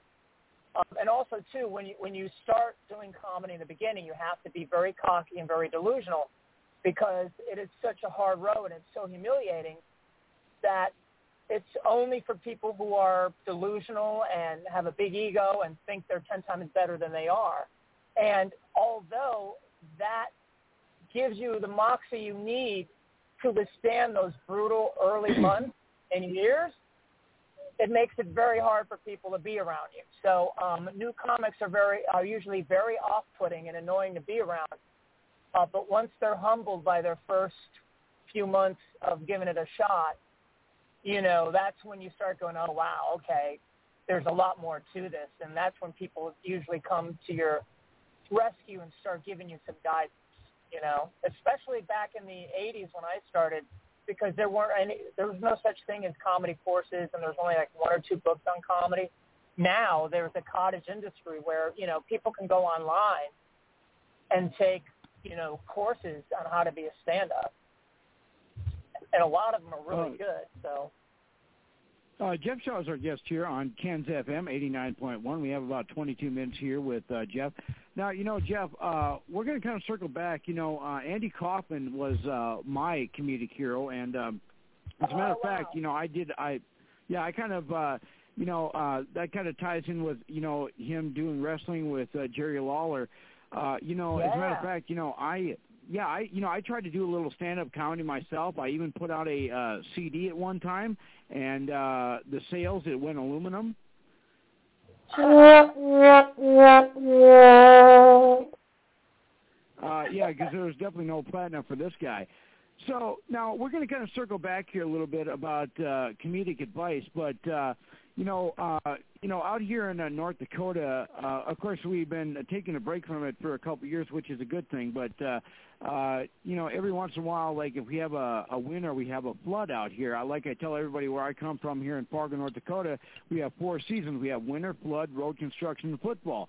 And one of my best jokes is during the flood, there's always a guy by the Red River waving his toothbrush. I always ask him, "Hey, dude, what are you doing?" He said, "I'm waiting for the crest." And that's probably my best joke. And by the audience response, it's still not a good joke. But anyway, for someone like me, trying to get into the business, and that I'll leave the comedy to you. What advice would you give from you to a new comedian? What advice would you give? Well, the advice is you have to learn how to be a comedian. It has nothing to do with ability. And the most important thing about stand-up comedy is learning how to write jokes. It's the most important thing.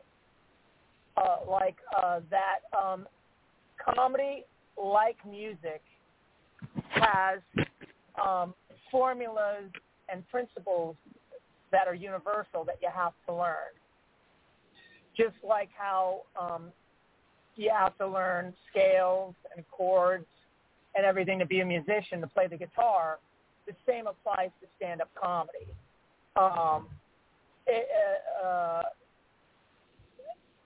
It's just a coincidence that somebody like Robin Williams can't articulate what he's doing. His act still adheres to the laws of comedy physics, whether it's something he absorbed or it's something that I had to painstakingly learn. No act is going to work until you learn the comedy laws, the laws of comedy physics, or the musicality of stand-up comedy. So if it's not on the page, it's not on the stage. And the most important thing I would tell somebody when they're learning is do not try to perform dirty until you've been doing comedy 5 to 10 years. Is that you cannot become a good comedian if you start off trying to be a dirty comedian. Well, speaking of that, speaking of that, I want to kind of touch on that a little bit. With I don't know if you would call it a comedy style, but are you into like more political jokes? Do you do raunchier jokes? Do you I don't know how you want to say it, life experience jokes? What kind of style do you have? Well, you didn't watch my special on online or anything before this interview? I have, but for our listeners that have not, I was kind of hoping you'd kind of fill us in. Completely clean. I don't swear once. So I describe my comedy as clean and clever comedy with a kick. So now on cruise ships you have to do dirty shows, but I'll throw in swear words and otherwise clean jokes just because my job depends on it. But I am not a fan of dirty comedy unless it's like a master. Like, See, there's really no such thing to me as blue comedy or dirty comedy, whatever. There's good comedy or there's bad comedy. And when most people watch a so-called blue comic, okay, and they're offended, or they go, oh, man, this guy's filthy, he's no good, they're not reacting to the language. They're reacting to his lack of ability or skill or a lack of polish. But because they can't articulate, because they're not schooled in comedy, and they can't articulate what they don't like about the comedian, the easy handle to grab onto is the fact that he's dirty. And so and also with a political comic, people will go, oh, okay, well, I don't like political comedy. But the guy's probably just not making his point right, or he's punching down, or he's just has really lazy jokes. So when you have a good comedian that has relatable premises, when you're a good comedy, a journeyman comedian or a journeywoman comedian, it transcends your act, and the truth that you tell transcends your style or transcends people's conception about your act. So then you get to the point where you start to develop a style and a voice, and then you start to cultivate an audience who likes your personal style of comedy. Now, I am not well known enough to have my own, to fill theaters, whatever, with my fans. I'm still at the point where I'll still draw people from my specials or my albums or my, social media or television appearance or whatever. But for the most part, I am always performing for audiences that don't know me. And when you do that, you have to be accessible to all types of audiences. And in stand-up comedy, when you're not a known comedian, all the money and all the opportunities are in clean comedy. Churches, corporate gigs, opening in theaters for big-name acts, mostly, corporate shows in schools, So if you can't perform clean, you're limited to nightclubs, which don't pay very well. And cruise ships are the modern-day equivalent of working the road. That's where the majority of comedians make their money, is cruise ships and corporate gigs. And although you're dealing with, intelligent audiences and educated audiences, when you're doing corporate gigs, you're dealing with people from a different, particular mindset and culture. And when you're dealing with cruise ship audiences, you're dealing with diverse demographics all in the same audience. So when you play a cruise ship, you have folks from every economic level, every ethnic background, from different regions of the country, different ages, and they're all right there in the same audience in front of you. And you have to be universal enough in your appeal and your material that everyone's going to relate at once, but then original enough that they haven't heard it before.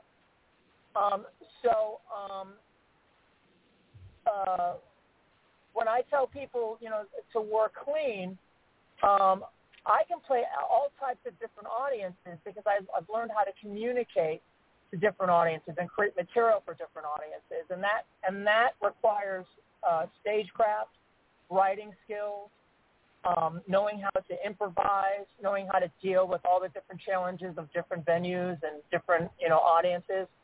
And when you start off in comedy being like so-called blue or dirty, you're taking shortcuts to expressing yourself, and you're triggering laughs by using, taboo subjects instead of really communicating with an audience. So once you learn, there's a big difference between somebody like Bill Hicks or Jim Jeffries or Doug Stanhope and a novice comedian who's been doing comedy for a couple of years doing a bunch of sex jokes and dirty jokes and stuff like that.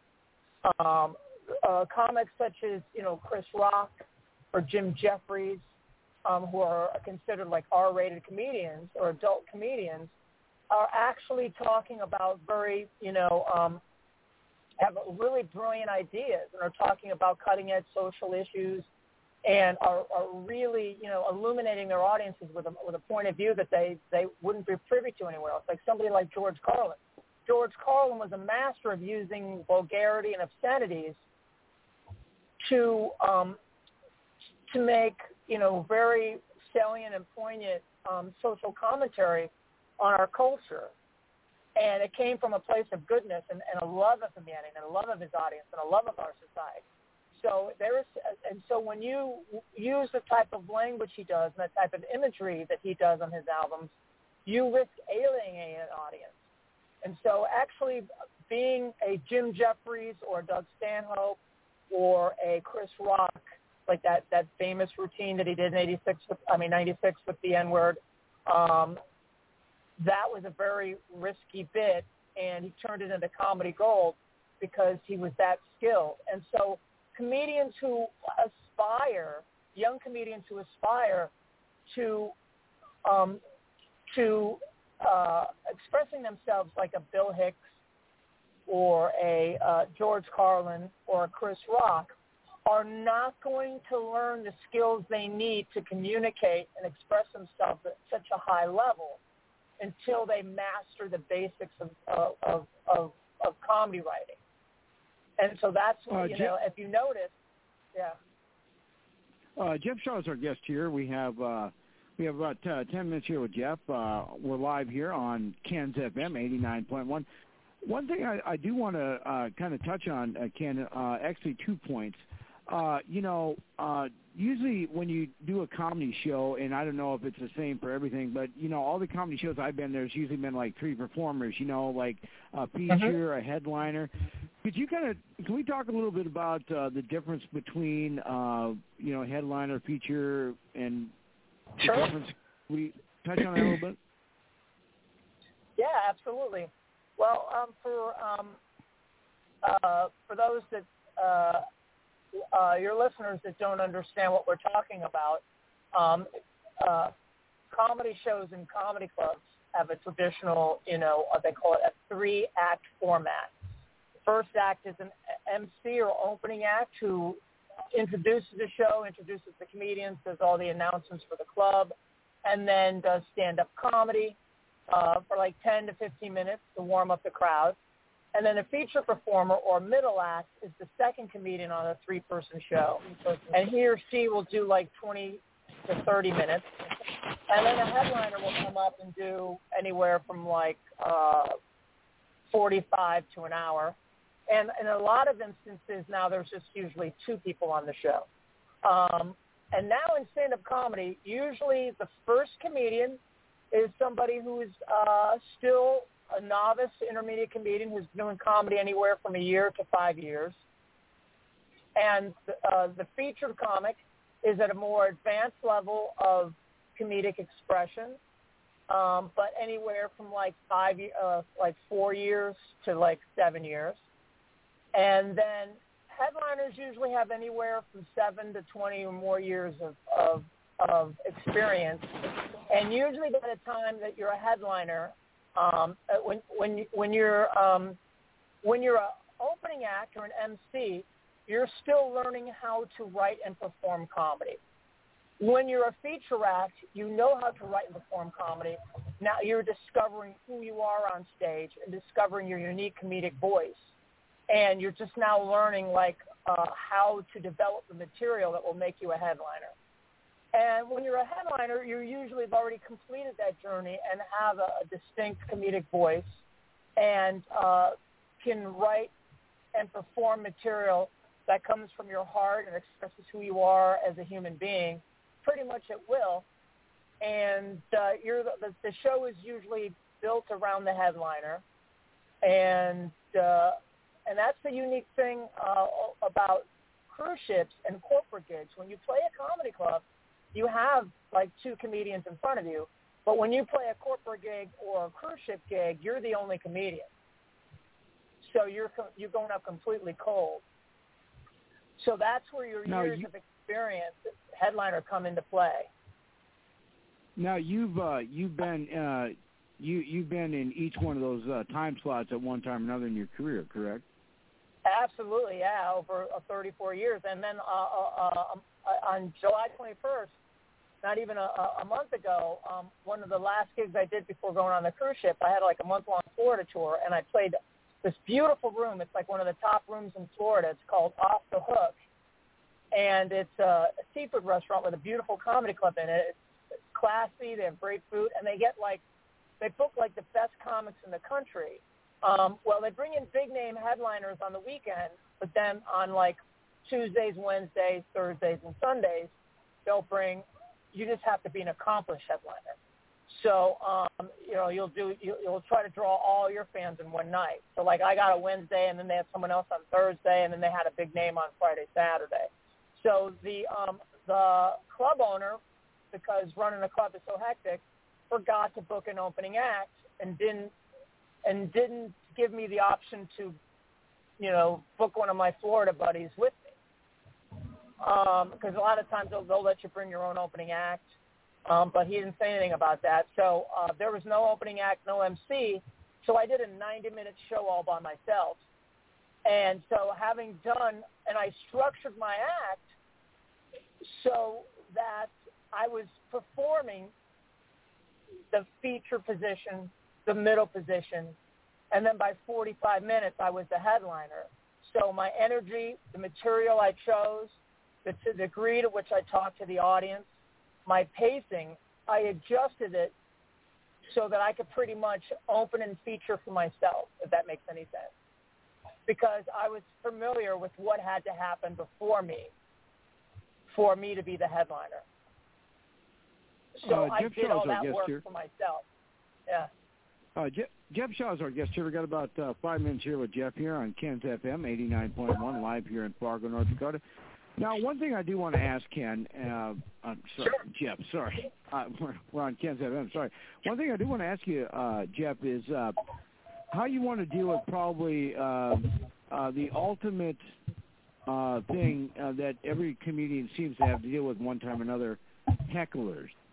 How do you handle a heckler? Well, that's how I handle it is kind of complex to explain because you have to learn. Like, I'll tell you that, like, the correct way of handling heckler. The first thing you need the first thing you always do with hecklers is to ignore them. Okay, but sometimes that's not possible. And the problem with hecklers is in order to get an audience laughing, you have to put them into a hypnotic state. And that hypnotic state is controlled by the timing, cadence, modulation of both your voice and your jokes, and the images that you create on stage. So what you're doing is the rhythm and the cadence of a good comedy show, and the world that you're creating visually in the listener's head all lulls the viewer into a hypnotic state. So any distraction, people talking, blenders going off, phones going off, people shouting, ruin that hypnosis, okay? And so that's why no heckler has ever helped. They always think, oh, I'm helping.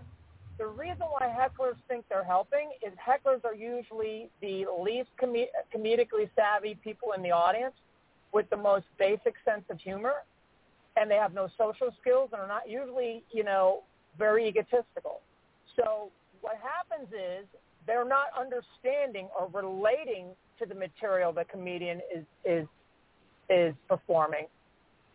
But when the comedian does a very simple put down, they understand that. So to them, the bad jokes, the stupid low common denominator jokes, are the jokes that entertain them at their level, so that they think, oh, he didn't do the funny stuff until I opened my big fat mouth. And what it usually does is it sidetracks the comedian and throws him off his path. So when you're dealing with a comic, with a heckler, first you try to ignore them, but then you have to ascertain, is this a positive heckler or a negative heckler? Because in all instances, the first thing you need to do is establish control as a comedian, and you have to be in control of the entire audience. So the audience wants you to handle hecklers.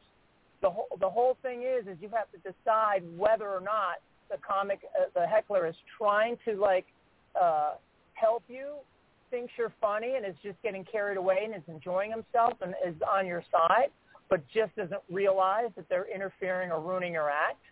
Or if they're a negative person who don't like you and they're drunk and they're actually trying to hurt your show. So with the former, you try to play with them and get them on your side and gently, make fun of them to kind of give them to kind of keep them in line. Like if people are distracting me in the front row, I'll start talking to them and doing material with them just so I can marshal their energy. And I'd much rather have them talking to me than talking to each other or playing around with their phone. So if I go into an audience, you can tell that somebody's distracting me. But if somebody shouts something out, the most important frame of mind to be in when you're on stage is to be in the moment and to be curious. So if somebody shouts something out during my show or says something, first I'm curious, why do they say that? What do they mean? And so I try to keep it organic and just have sort of a conversation with the comedians. With the hecklers and as a comedian, and try to figure out why they said something. Why are they trying to interact with me? And then, once you get them talking and the audience can see what kind of person they are, then you can start dealing with them. But one of the secrets is you have to first let the audience hear what this person's saying. Let the person introduce himself so they can see if he's an idiot or if just a well-intentioned person who's enjoying the show. And to be curious and don't go right away for the joke. Because sometimes you can shut down a heckler really quickly with standard lines and it's effective. But also too, if you go in too hard, the audience will turn on you.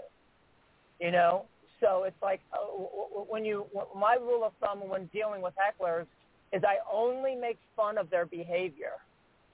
Like what they're saying or how they're saying or the fact that they're disrupting my show or, and usually that's more than enough grist for the mill. But what you never do is make fun of how somebody looks or their weight or anything that they could possibly be sensitive about, So it takes years and years to learn how to do it correctly.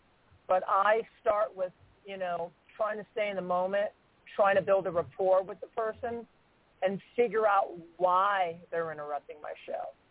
And then you take it from there. But then Jeff Shaw is our guest here. We got about a minute and a half here left with Jeff. Real quick here, Jeff, so we can do it. If our fans wanted to check you out and see what you're doing, do you got a Facebook, an Instagram, a YouTube, a Twitter, a Twitch, a GoFundMe? What do you got? Yeah, all that stuff. And you can find it all on my website, comedianjeffshaw.com. All my social media links are there. All my links for my comedy album, Jeff with 2 F's, is on there. All my YouTube videos are on there. My schedule, my bio, photo gallery, links to buying my album. Everything is on comedianjeffshaw.com.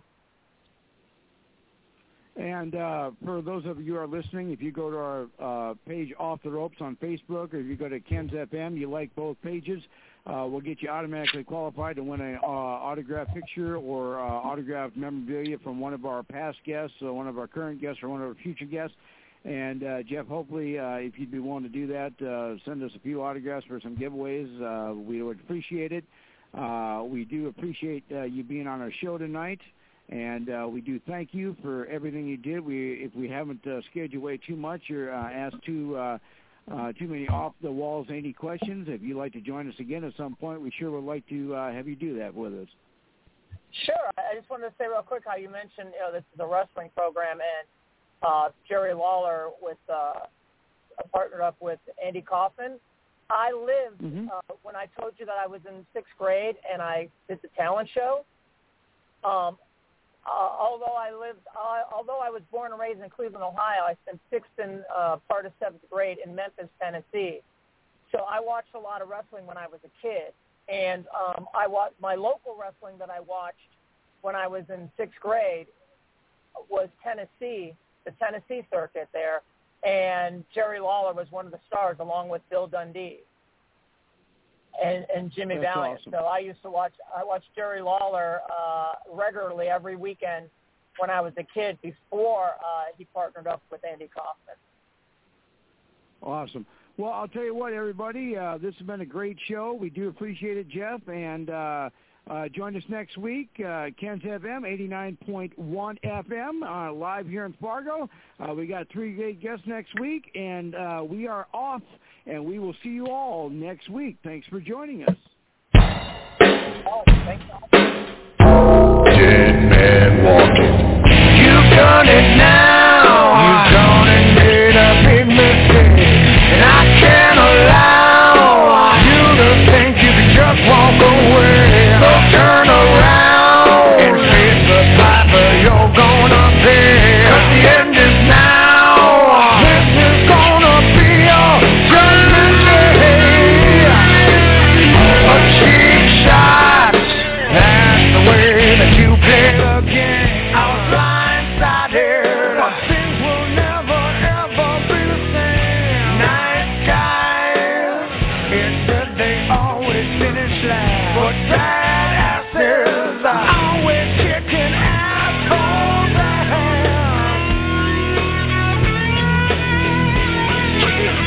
You're gonna pay, you're gonna pay. There's no forgiveness this time. You're gonna pay, you're gonna pay. My business, you're mine. You're gonna pay, you're gonna pay. I'm burning people to the ground. You're gonna pay, you're gonna pay. I'm gonna bring you down. You're gonna pay, you're gonna pay. You're gonna pay, you're gonna pay. No more chances.